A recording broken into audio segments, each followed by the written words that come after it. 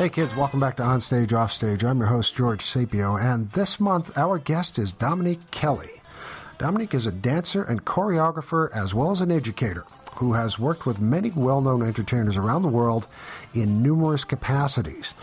He came to our attention when he was featured in the May 2019 issue of the American Theater magazine's Roll Call as a theater worker we should know about. And they were right. His list of credits is impressive and extensive, and his talents seem to know only the bounds of his imagination. We caught up with him a while back and had a remarkable conversation, as you are about to hear. When did you first know that dance was where you wanted to go? Yeah, the thing is, this year I'm celebrating my 25th anniversary in the business officially. Hey, congratulations. Thank you. It's a blessing just to be able to keep doing it after all these years, physically, mentally, spiritually, and financially. But more importantly, when I first found out, I played t-ball, I played basketball. I was a super active child, not only in sports, but in science. And I went to the museum every Saturday. I had microscopes and telescopes. So I was never one of those stay inside video game children. No offense, but I was just never one of those. And I have a short attention span, so I like to master things quickly. So my mother noticed that, and she is a retired teacher.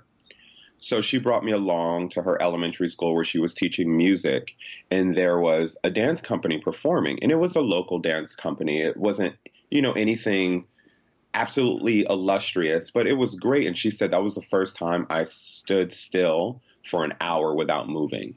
Like at all. Wow. At all. And then she said from that moment she knew. Then she brought me to a dance class, and it was around May or June. I went in my penny loafers and my homemade unitard, and I was like, all right, I'm about to kill this. and I went in, and it was the end of the year in recital time. So all the young ladies in there had their tutus and they were getting ready for their recital. They knew all the terminology and knew all the steps. I was not having it. I cried. I was like, I'm not ready. This is not for me, because I'm one of those people that I like to do research on my own and I like to know things. So if I'm in front of a group that everybody knows something and I don't, I'm not really the best at that. I know exactly how you feel. So I was like, yeah, woman, I'm done. I want no parts of this. And then literally she told me a couple months later, I came up to her and I was like, Mom, I'm ready to do it again. And from then on, I started my first dance class and I haven't stopped since then. And that was at 9 years old. Okay. I've got it written down here that you headlined the European tour of Black and Blue, and you were only 15 when you joined the national tour of Bring in the Noise, Bring in the Funk. So you obviously worked really hard at this. Really hard. Yeah, I did Black and Blue at 12, and it was a role originated by Savion Glover. And basically, it was one of the most life-changing experiences. It was my first time going to Europe at 12, and, Bringing the Noise, Bringing the Funk was a national tour, so I got to travel the country. Right. And there is nothing like it. And I was fortunate that my father literally got laid off from his job a week before I got my first one. Okay. I'm not going to say good luck on that one, but, it's synchronicity. Oh, my gosh, yeah. So, he was on the road with me for 5 years, traveling, going back and forth to home and tutoring me because I was homeschooled for 5 years. So it was one of those life-changing moments because, again, I love learning. I didn't necessarily enjoy school. Gotcha. And I did well in school. It was just the other people between, of course, the bullying and dealing with other people's learning schedules. I was like, I like to learn how I learn. And it was the best of both worlds. I got to perform. I got to travel the world and the country. And I got to learn at my own speed. Wonderful. How did getting such a widespread view of the rest of the world, the United States, and touring Europe for someone that young, which is not a common experience, how, in your estimation, how did that shape you? How did that change you? Well, first of all, it opened me up to more ideas than I would have had because I'm from Connecticut, and it's not necessarily extra conservative, but it wasn't the most extremely liberal place. The good thing is it's a city, it's diverse, multicultural. It has everything. It really does. It's gorgeous. It's a suburb of New York and Massachusetts, so we get a lot going through there. But it's something different about being in Amsterdam for a month, or being in Switzerland, or being in Paris, France, or being in Germany that just opened my eyes to a new point of view. For example, just the food, the culture, going somewhere as an American and not being able to really learn a language or understand a language that quickly makes me more empathetic for people who come to America and don't necessarily know the language and have to make it around. I think it's made me a more empathetic, artistic, and open person because, of course, when it comes to the body and arts and rest and nudity and all those other concepts, Europe is leading the way in a lot of ways. Besides Scandinavia. So in that aspect, I got to see the Deutsches Museum. I got to see the Eiffel Tower. I saw, Berlin Wall, like where it came down. I went to Anne Frank's house, and there's nothing like reading the book about Anne Frank and then going to the actual Anne Frank house. I went to concentration camps. I went to African American history museums. I went to zoos all across the country and the world. And there's no there's no book that can explain what you see right in front of you, because it's very tactile. It's visual. Like you can see it. Like I went to the Louvre when I was 13. You know what I mean? It's different things like that where it's like, oh, I get it. Now you have to be there to experience it. I had the same experience the first time I went to Europe, and I'd been reading about places and people most of my life, about composers and artists, but they were all, they were just stick figures in my mind. And then all of a sudden, once I'm in the actual place where these things happen, it takes on a whole new reality. It's like, oh my God, this stuff is real. You're in the room where it happens. Yes. Yeah. And I feel in awe of many of these things that, up until now, were just intellectual subjects. Exactly. Once you get back to the United States, or once you start dealing or you continue to deal with people that you've grown up with in your own society, how was that? I mean, did you feel, I don't know, a little more educated than the rest? Or did you feel different? Did you feel out of place having all this, I don't know, I guess a lot of knowledge that many of your peers didn't have?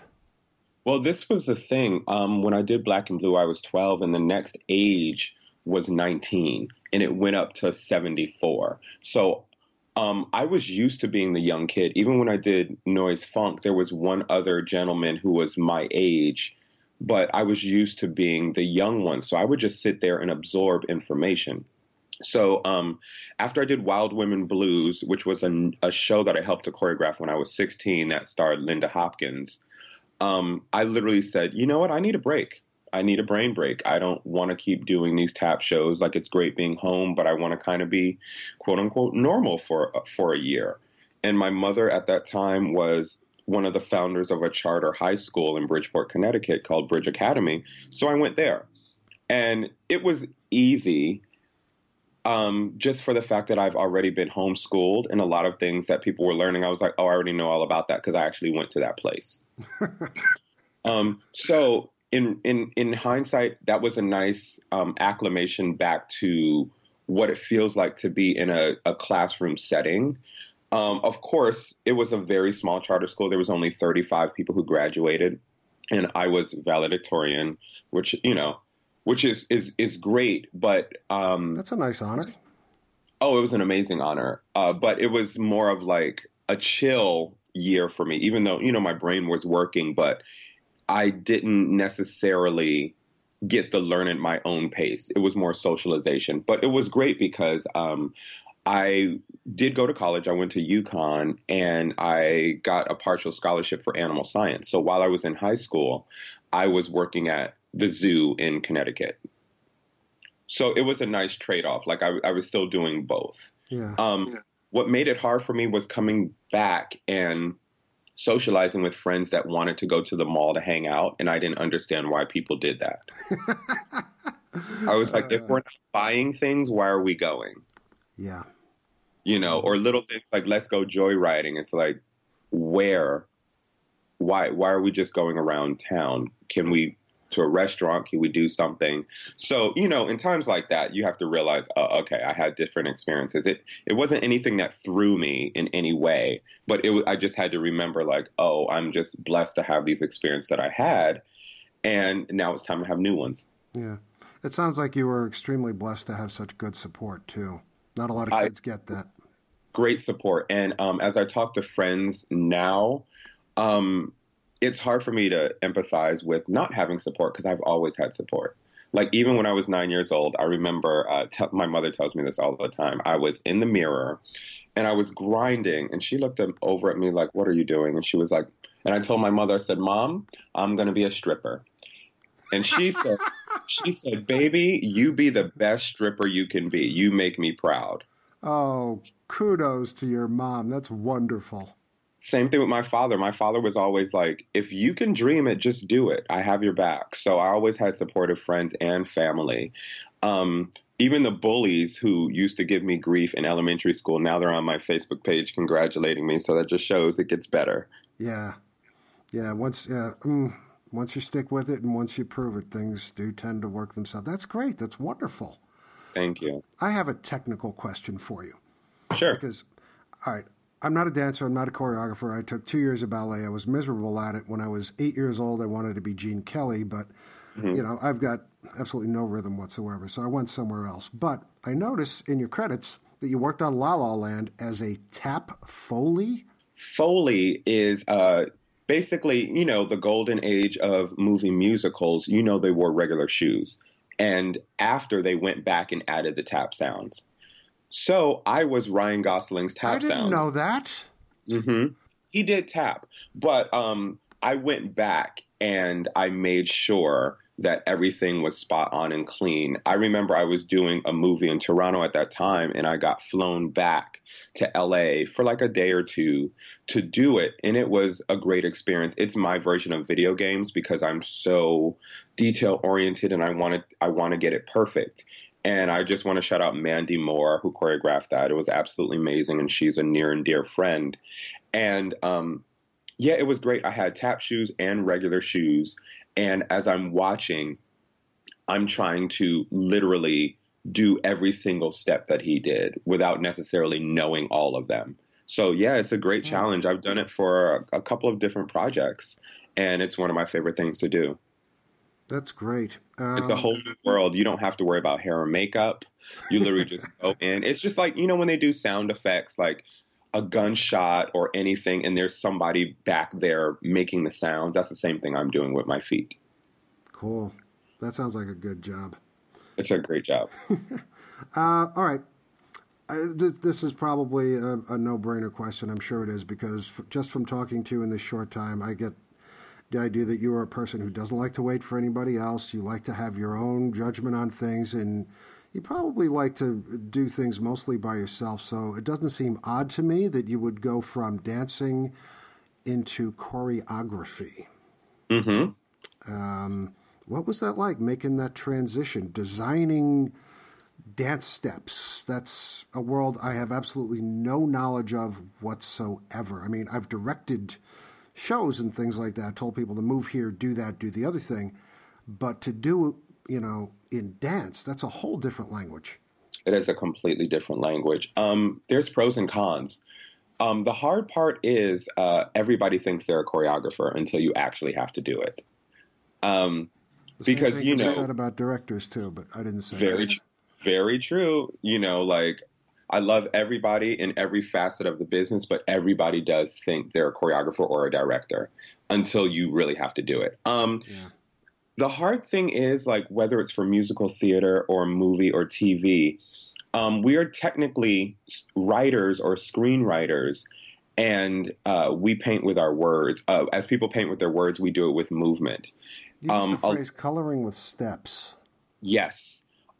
Basically, what it is, a lot of times in a script, they go and then they dance, or dance number or musical number, but it's never charted out. That's our job to do. which gets tedious at times and it gets stressful. But at the end of the day, pushing the story along with movement is something like no other. Just for the fact, and then if you add tap or any kind of body percussion, you have doubled the stimulation.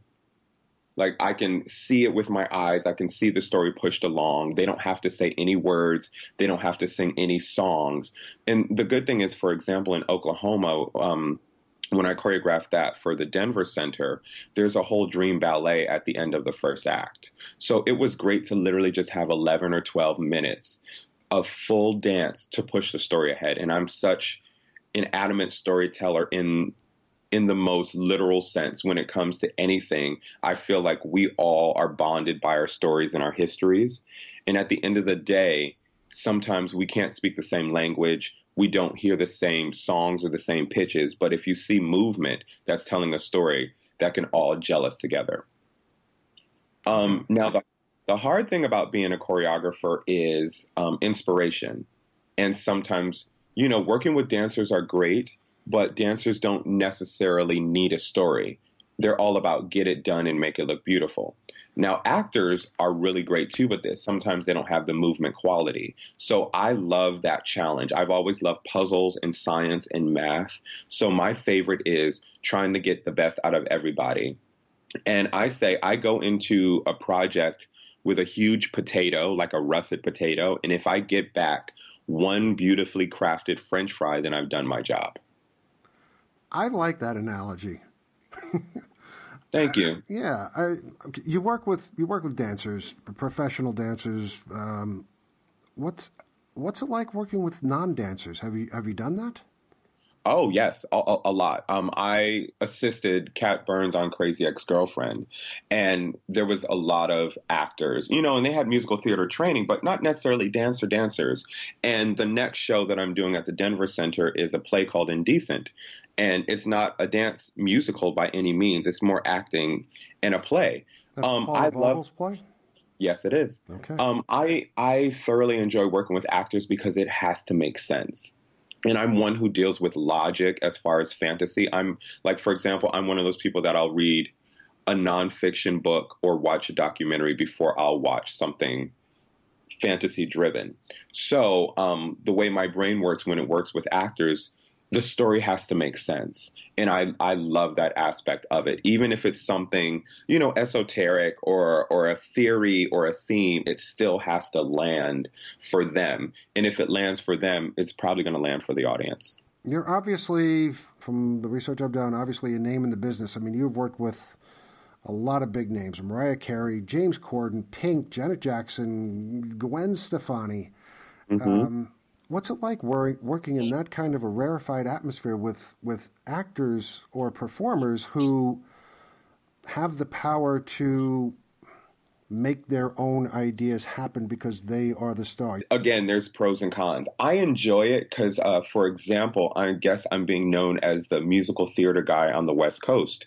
So when I was approached by Janet's camp, they wanted something musical theater-y or something funky and almost Fosse-like. So it was great to create for that. Or like, for example, I helped to choreograph for Mariah Carey's Christmas tour a couple of times.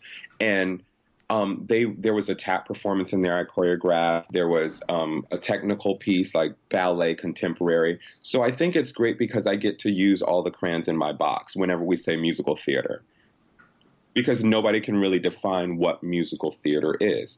If you compare it to West Side Story and then you compare it to Hamilton, or if you compare Hadestown and then you compare it to 42nd Street, it's like, where do we lie in musical theater? You really can't say like a genre of dance or anything like that. So I love when I'm thought of as a musical theater guy on the West who can do different genres in different media, because then it allows me to use the full extent of my abilities. Gotcha. For example, I recently just did something for Pink for her tour, and it's like a Lindy number, and it's very musical theater-y. But, of course, like grounded in reality, because it's more Lindy and swing and they bring out these trumpets at the end.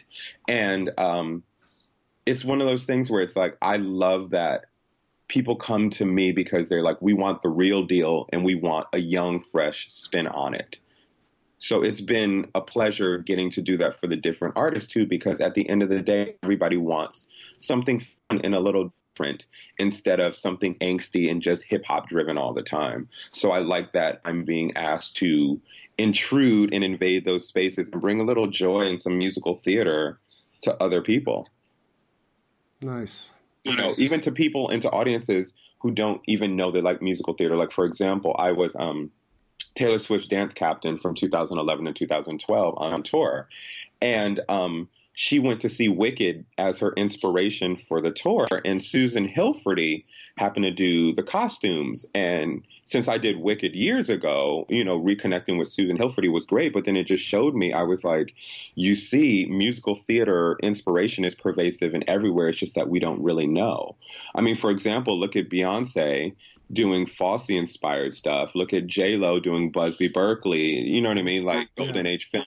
It's just like it's pervasive everywhere. It's just people don't know where it comes from. So it's been nice to put a younger face on classic musical theater moves and to bring different faces and different colors and different body types. Like, for example, I choreographed Singing in the Rain back at Zach Theater, and it was great to not even do colorblind casting, but diverse casting. Like, what would it seem like, you know, for an interracial relationship at that time? And it was interesting because our donors asked, how does it feel to update the musical? And I said, it's not updated. It's the same time period. It's the same script. The only thing that's different is it's a little more colorful. So it's been nice to introduce colorful visions in the way that I see it to other people. What was the audience reaction to that change? They didn't even think about it. I mean, of course, the script takes on a different tone and words mean different things. Like, it's like, okay, I'll be watching from the balcony, or, you know what I mean? Like, that means something at that time period because our lead male was Caucasian and our lead female was Black. She was African American. So, you know, that the script, if you go through the script of Singing in the Rain, you can almost hear different tones and you see different things, especially with, you know, the Me Too movement and just with our 2019 eyes going back and looking at the script. It just paints a different picture. So it's great to do that. It's nice to amplify the text to see, like, is this still relevant or not? And to see how our beings and our the ways of life have changed. I mean, they've changed a lot, and in some ways they haven't changed nearly enough. Exactly. I find going back to things that I remember from my childhood, you know, old movies that were old when I was a kid, or movies that came out when I was a kid, that I had no perspective on whatsoever. To me, it was just entertainment, and I've swallowed it hook, line, and sinker.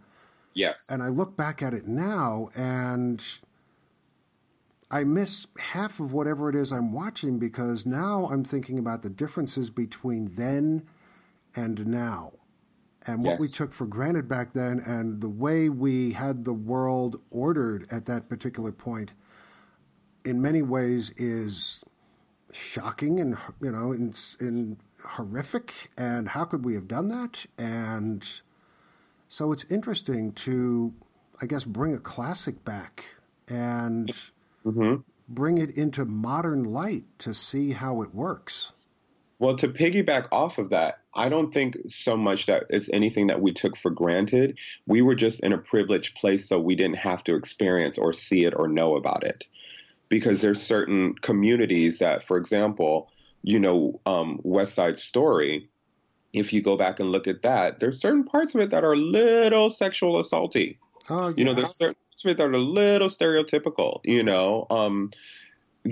Like, if you go back and look at Carousel, go back and look at a lot of different musicals or the way women are portrayed or perceived. It's not that it's anything we took for granted. It's just that us identifying in the male gender, we didn't necessarily see from a woman's point of view. Or, for example, you know, certain other musicals, we didn't see from a different ethnic point of view. Right. So I know they rewrote Grease to take out a lot of the improper sexual connotations. Yeah, yeah. I mean, low key, if you go back and see Singing in the Rain, there's some things that are in there that I'm like, it's a little interesting. Yeah.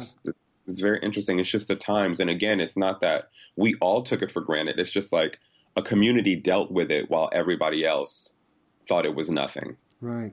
When you're at home and you've got the day off, or if you have a day off, it sounds like you don't have a day off, but if you had a day off and you were in your studio and there was nobody there, okay, and you just wanted to dance, what music would you put on and what kind of dance would you do? That's funny because usually when I have a day off, I am not dancing at all. Okay, so much for that question. No, but I will answer the question. I would totally answer the question.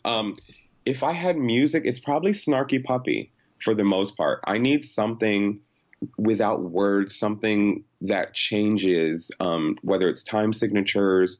I like percussion. I love punches. I love unpredictability. So most times I'm going through the Snarky Puppy catalog, and the dance form that I'm doing is whatever fits the music. It could be salsa, it could be tap, it could be hip hop, it could be ballet, it could be jazz, it could be contemporary, it can be whatever comes out of my body at that one point in time. Okay. After a good warm up, because I'm getting older, so I can't just necessarily jump in the studio like I used to. Yeah, I hear that. Getting out of bed some days is It's real. Yes, real's a good way of putting it. We've talked about working with people, real live animated flesh and blood people, but you've done animation choreography, and I have to say this just to get this on tape. You've choreographed Smurfs. I find that just so darling and adorable. I can't get over it. Choreographing animation, I guess when you're in a rehearsal room with people and you're saying, no, it's kick, turn, grand tape, and you work that out. Excuse my ignorance. But no, good. Working with animation, how does that happen? How do you get from concept to working with, I guess, the animators or the director to making this thing happen on screen? Well, what I didn't realize between that one and also adding on to that, I helped to choreograph for Princess and the Frog because I played the villain, Dr. Facilier. What you don't realize are cartoons never stop moving, ever. So that increases your workload and the volume of movement that has to happen.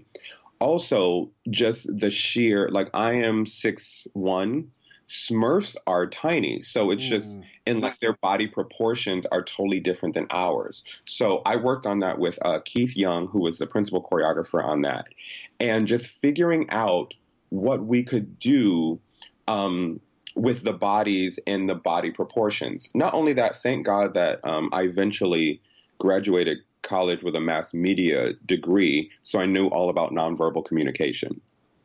So that definitely helps when it comes with cartooning and animation, because first and foremost, again, you have to tell the story. You're like, why would the character move that way? What are their physical limitations? How do they show joy? How do they show pain? And just the normal ways, like whenever we see a Disney movie, you can always tell besides just facial characteristics how the characters are feeling. So it's a combo of all of those things put together. And then, of course, you want to put in some great tricks. You want to put in some great movement. You want to put in things that are going to wow the audience and be dynamic. But it takes a lot of practice, and it takes a lot of know-how and trial and error, because there's a lot of options. There's always many options, because also with Smurfs, that was more CGI. Princess and the Frog, they drew it. So I was the video reference. So I had to do all those things in real life. So it's just trying to figure out how far we're taking the character. Is the character going to be able to fly, or does the character tap dance on a table? Like, which one are we doing? So it was a great challenge, but I look forward to doing that more and more, because it's one of my favorite things to do. Also, to throw it in there, not to like toot my own horn, but I was one of the people who played Ted in Ted 2. And that was another experience, because, again, I'm 6'1", and Ted is super tiny and is a teddy bear. So the way my brain works, especially with science and proportions and math, it was great to try to figure out what movement works and what movement doesn't work, even though I was just tumbling, but it's still figuring out for the specifics of the character and all that other stuff, what will work and not work. And of course, working with the animators because they have a totally different workload in trying to make it work. So I love that collaborative process. It occurred to me that working with regular people, you've got a limitation. Working with dancers, you've got a physical limitation on what you can ask them to do. Yes. And with animation, literally anything is possible. So your creative process, your thinking process, when you're in, like you said, are they going to fly or are they going to tap dance on the table? Well, let's say this is one of those things where they can fly or they can do something that human beings cannot do. How does your thinking wrap around that? I think that's when you just use your imagination or you get inspired. For example, it's like, does he fly like a hummingbird? Does he fly like an eagle? Does he fly like something underwater? You know what I mean? I think what helps is you ground yourself in some concept and use some inspiration and then go from there. Because, for example, if I asked you to pick a house in the United States that you want to live in, that seems daunting. But if I told you to pick a house in a specific neighborhood in Manhattan on the Upper East Side, then you would have a little more of clarity and focus. So when it comes to those things with animation, with figuring out what the cartoon or the character does, I think it helps to get some specificity in your brain so you're not just grasping at air trying to figure out what happens. But then also leaving enough room for your imagination to run wild, because most times where you start off is not where you end. That's true a lot of times. A lot of times with everything. Like where you think you're going to be is not necessarily where you end up. And then that's where the beauty of the journey and the process begins. You got to fall into the process. Yeah, it's one of life's joys is those surprises. Like, how did I get here? Oh, right. Mm-hmm. Yeah. You wrote that you want to bring movement and dance artistry to every facet of the entertainment industry. Yes. That's first of all, a very huge goal to go after, and no doubt admirable. But you're in sports, working with the 49ers, San Francisco 49ers. How does that happen? And what's your function there? Well, bringing it back, fresh out of college, I joined the WNBA New York Liberty basketball team, and soon thereafter started choreographing for them. And the director liked my work, so she brought me on for the Knicks. And then from the Knicks came the Nets, Brooklyn Nets, and then Boston Celtics, and then the San Diego Chargers, and LA Chargers now. And 49ers and all these other people. Basically, I choreograph the dancers and the cheerleaders a lot of times, whether it's for a timeout or for halftime or any of those shows. So it's bringing that to the forefront. And it's not necessarily just women shaking their bodies for men and gays. I love strong movement. And I love athletic movement, and I like showing versatility, because at the end of the day, women don't move for men. Women move for themselves, and hopefully to inspire other women and men in the audience who want to be dancers. Because at the end of the day, no one group of people goes to a sporting event. People from all walks of life. Right. What also helps, too, is I choreograph for the Pro Bowl, which is like the All-Star game, but for football. And the company E2K selects one lady from each sports team who are on the cheerleading squad or dance team or whatever they call it. And they all come together, whether it's Hawaii or Florida or wherever they're having the All-Star game, and perform dances. So it's great to be able to flex that muscle, because the good thing is I compare it to, I call it my cigarette. You don't really have to tell a story. You just do formations and great flashy moves to fun music. And I think that's a good thing to do, because not everything can be so serious in life or death all the time. Like, for example, in musical theater, you really have to plan it out for months. You have to make sure everything makes sense. The story arc, the arc of the show, dynamics, how it works with the costume. with NBA and NFL, the good thing is you can just have fun and dance and, tumble and do floor work and kicks and shimmies and all that other fun stuff. And to basically show how strong dancers can be on the court too. In one sense, I mean, to me, as a spectator who really knows nothing about the business that we're talking about, but works in other artistic avenues, my question is, especially for something like that, you could just make it a big, glitzy number, all right? Or working in a show like Oklahoma, or working in a show like Bringing the Funk, you could do almost anything you want. But it sounds to me like a large part of what you do is to maintain a level of physical integrity, conceptual integrity. But what gets hard is a lot of times I am a contributing choreographer. So I give the moves, the intention, the staging, and then what people do with it is their business after I've been paid.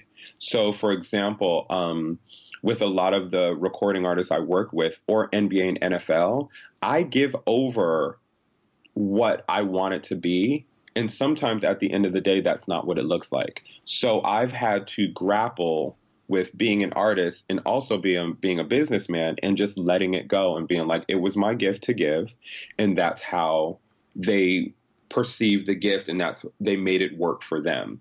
For example, with NBA and NFL, again, it's not like we're using a lot of props. It's not like we're using a lot of different things. You have like a minute to a minute and a half to show what you've got, as opposed to a show, which is, anywhere from an hour 45 to 3 hours to show what you've got. Right. So, for example, it's like if we did an interview over the course of a year, like a documentary, or an interview for an hour, you got to get in everything you can in that hour. So that's what I compare it to. That's back to the potato. It's like I bring in a potato. If you can give me a nice French fry at the end, then I'm good. And plus, my favorite food is French fries. So that comes in a lot because, going around the world and around the country, you can find French fries everywhere. Everywhere. You mentioned percussion work earlier, and it does not surprise me that you would create your own soundtracks or experiment with the way your body hits the floor, the way your arms move, the way you use objects to create beats and sounds and patterns. How is that working? Well, great. When I was in elementary school, I was in the band. And of course, I played the snare drum. No surprise. So and then also being on step teams when I was younger and in college. And it's also part of the culture. Like being African American, it's already a call and response culture. We clap on the 2 and the 4. We're going to yell back at you, even in church. You know what I mean? It's a very lively, percussive, celebratory culture. So I kind of use that in a lot of what I do. For example, I look back and I'm like, the first 5 years of my career were tap jobs. And not only tap jobs, African American shows. So that has greatly shaped my outlook on bringing percussion and tap to everywhere, like not only to movies and film and musical theater, but just like everyday life. Like, why not make some sound? I mean, at the end of the day, when you hear somebody walking in regular shoes or heels down the street, that's keeping time. Yeah. Whether you're on on a bridge driving in your car and you hear the ridges at the same speed, that's keeping time. Like, we hear music everywhere. It's just we block it out. Like whether you're on the train, whether you're, you hear raindrops, you hear percussion all the time. It's what you choose to let in. What you were just talking about brought up a concept, and that is the concept of aural patterns, AURAL patterns, and physical patterns that affect our nervous system. And it seems the more you think about it, there are hundreds of those in our lives. Heartbeats. All around us. Yes, everything from heartbeats to breathing. Yes. Blinking, all of that. I mean, it seems like we're all going along with rhythms and patterns, even if we don't pay attention to it, more than we think. Exactly. See, you had an epiphany. That's my outlook. And what I like to do too is visual patterns, because not everybody is hearing. Well, people, we have a large percentage of our community who are hearing impaired. So at the end of the day, if it doesn't make sense to them and they can't feel the beat, then you have to make your art for everybody or as many people. Like, for example, doing noise funk, when I was younger, we would have performances for the hearing impaired, and to see those people bringing balloons so they could feel the rhythm, and then having, people who do ASL on the side really getting into it, made me go like, oh, this needs to be for everybody. Even if you can't hear what I'm doing, you need to be able to see the beat. You have to be able to feel the beat. And for example, one of my mentors, his sister was hearing impaired. So what he would do is shut off all the music and watch his work back. And if it didn't make sense, if you couldn't hear it, then it didn't work for him. So I employ that practice also. You've had a long and successful, up until now, and I'm sure there's going to be much more of it, professional journey. Mm-hmm. What's been the hardest part of that for you? The hardest part is knowing that I can do my best and work hard, but it still will not get me into certain doors and into certain venues. Just by me being who I am, just by the work that I create, or just the process and timing. I hope to get to choreograph a show on Broadway. What's been unfortunate is in the past, even recently, I've been told that my work does not fit in with musical theater because people only want to see traditional musical theater, to which I brought up Noise Funk and Wicked and Hamilton and Hadestown and all these other musicals. But they say, I mean, of course, to that, I had to say, I apologize for your Eurocentric and myopic view of musical theater, but I reject that notion. I'm just and that goes back to like my basically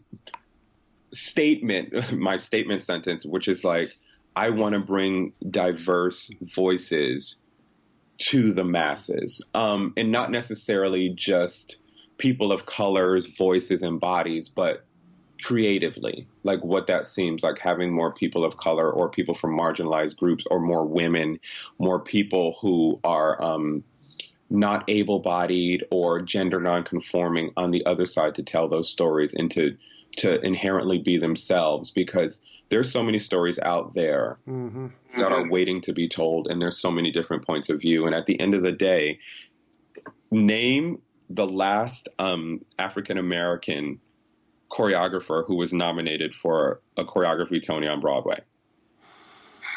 Exactly. If it's not Bill T. Jones, I'm guessing for like Spring Awakening. Yeah. I mean, or Savion Glover, for example, like he won, but it's like, it's been so long that, I mean, thank God for Camille Brown, who's doing some great stuff and getting some notoriety and some credit, but we still have a ways to go in the Broadway community about, whose stories are being told and shared, and who's being behind the scenes to, push those stories forward. So that's one thing that is like, okay, I'm just going to have to stay true to myself. And also, I love creating Black art and doing Black excellence, but that's not the only thing I do. And it's great for other people to see that. For example, choreographing Indecent, I think it's going to be a great challenge, not because of the story or the movement or the cultural. It's just more of having people see me, as opposed to, oh, this Black guy choreographed this Jewish play. Yeah. So, and that's why my name kind of helps. I have to thank my mother for that, because I hated it growing up, because I was like, it's such a girly name. Everybody thought I was an Irish girl when they called my name, until I stood up. And I was like, no, I'm Dominique Kelley. So a lot of times it's unfortunate that I don't put my headshot in a lot of places, and I just like to let my work speak for itself until you see what I look like. Yeah. Well, I think that does speak for itself, obviously, up until now. You've had a number of successes, and they are not small successes. You seem like you're doing well, and that's obviously because of your hard work and the fact that you have listened to yourself and what is true, true to your nature. Thank you. But to backtrack a little bit to what you were just talking about, this whole Broadway thing, I think Broadway is shooting itself in the foot, and it has gotten itself to a point where only a certain number of people can actually attend Broadway, whether it's... Yeah, it's becoming elitist. Oh, yes. Becoming. I think it's been elitist forever. I mean, I can't afford tickets. Yeah, I can't either. All right, so you've limited your audience to those who can afford the tickets, which means you've got to put a certain kind of guaranteed, because that's what the backers want, butts and seats. Yeah. Guaranteed spectacle, okay, to give them, quote, their money's worth. And, Indecent was on Broadway for, what, a month, 2 months, something like that? Not very long. Yeah. It was up, it was down. It's like that with so many other plays, as you said, from people with varying points of view, from varying histories, from different histories, from different things to say. That's what art really is. So, until Broadway restructures itself from the ground up. But the thing is, there's so much money to be made, and that's the hard thing, too. Because... we understand it's like money is not necessarily the root of all evil. Money is freedom. Money is power, but money is also freedom. So I cannot wait for the opportunity for somebody to want to hear what I have to say or want to see or want to collaborate or any of those things. And until that moment happens, I put my head down and do the work and, try to help educate myself and other people about what this is and what this life is and being a human and humanity and talking about the things that are hard to talk about and making work that makes people smile and think. And I know it sounds very pageanty, but it really comes from a true place. No, it does. I mean, you have to be true to yourself and you have to be true to your ideals and you have to do what you were born to do, what makes you live. Yeah. Yes. And I remember years ago, certain agents and managers would go like, well, you have to choose one thing and just do that well and then hope that you get your foot in the door and then you can just switch it up on people. And I was like, why not just live to the fullest and do everything that I want to do now? And that's why I'm with the agency I'm with now, because they said, we support you in everything that you want to do. And again, it's just been great support, and especially people like you, with, the podcast and the interviews and everything like that. And I understand a lot of times we're in an echo chamber, but these conversations do help to mobilize and to get us on one accord. Exactly. I mean, that's the idea behind this whole podcast, is to get people to talk about their work so other people can hear it and we realize we are a community. Yes. We are a community, and we fall short sometimes. We have our little infights, and this group doesn't agree with that group. But at the end of the day, we're a community, and we have a story to tell, and we have lives to change. So I just hope people remember that and then move forward with that. Like, the money will come, it will, but until then, keep telling your story to the best of your ability. Absolutely, 100%. Yep. Okay. What do you got coming up in the near future, and how can all of my thousands of listeners find out more about you? Well, some things that I have coming up, like right now I'm just heavily preparing for Indecent because I want it to be good. I want everything I touch to be well thought out and good. So I'm going to start getting into inspiration mode for that. And some other projects, I hate to be this person, but like under NDA, you can't really talk about them yet. Okay. But when I do, I usually post about it. So you can go to my website, www.domkelley.com, DOMKELLEY.com, or Instagram, which is Dom Kelley. Basically, if you look on any social media platform, I'm pretty much known as Dom Kelley, KELLEY. So that's the place to tune in and see what's going on. Yeah, and I love talking to people. I love DMs, like people sliding into my DMs about work. That's always good. And just having a conversation and just reaching people and being inspired and inspiring others. So, yeah, I'm an open book. So if anybody wants to stay tuned and come along for the ride, I invite all. Sounds good. I'll be looking out for you in the future, definitely. Yeah. Thank you so much for being here, and thank you so much for this wonderful conversation. It's been a real treat, Dominique. Thank you. I appreciate you. Hey kids, thanks for listening to Onstage Offstage. Onstage Offstage is produced monthly, and all of our shows can be found at onstageoffstage.org and also on iTunes. If you enjoy what we do, please recommend us to your friends. Don't forget to like us on Facebook and follow us on Twitter at OnOffStage. And if you are a theater artist with an upcoming project of interest or working a part of theater we haven't covered yet, or know of someone in the theater world who'd make some great chat, please send us a note at info@onstageoffstage.org. Onstage Offstage believes in and advocates for a world where all people are free to live their lives as they wish, in peace and without fear. We believe in universal respect, diversity, and equality in all areas of life for all people, no matter what their nationality, race, religion, age, sexual status, or gender. Onstage Offstage will never promote or endorse those who seek to diminish others because of who they are. I'm George Sapio. Thank you once again, and happy theatering to all of you.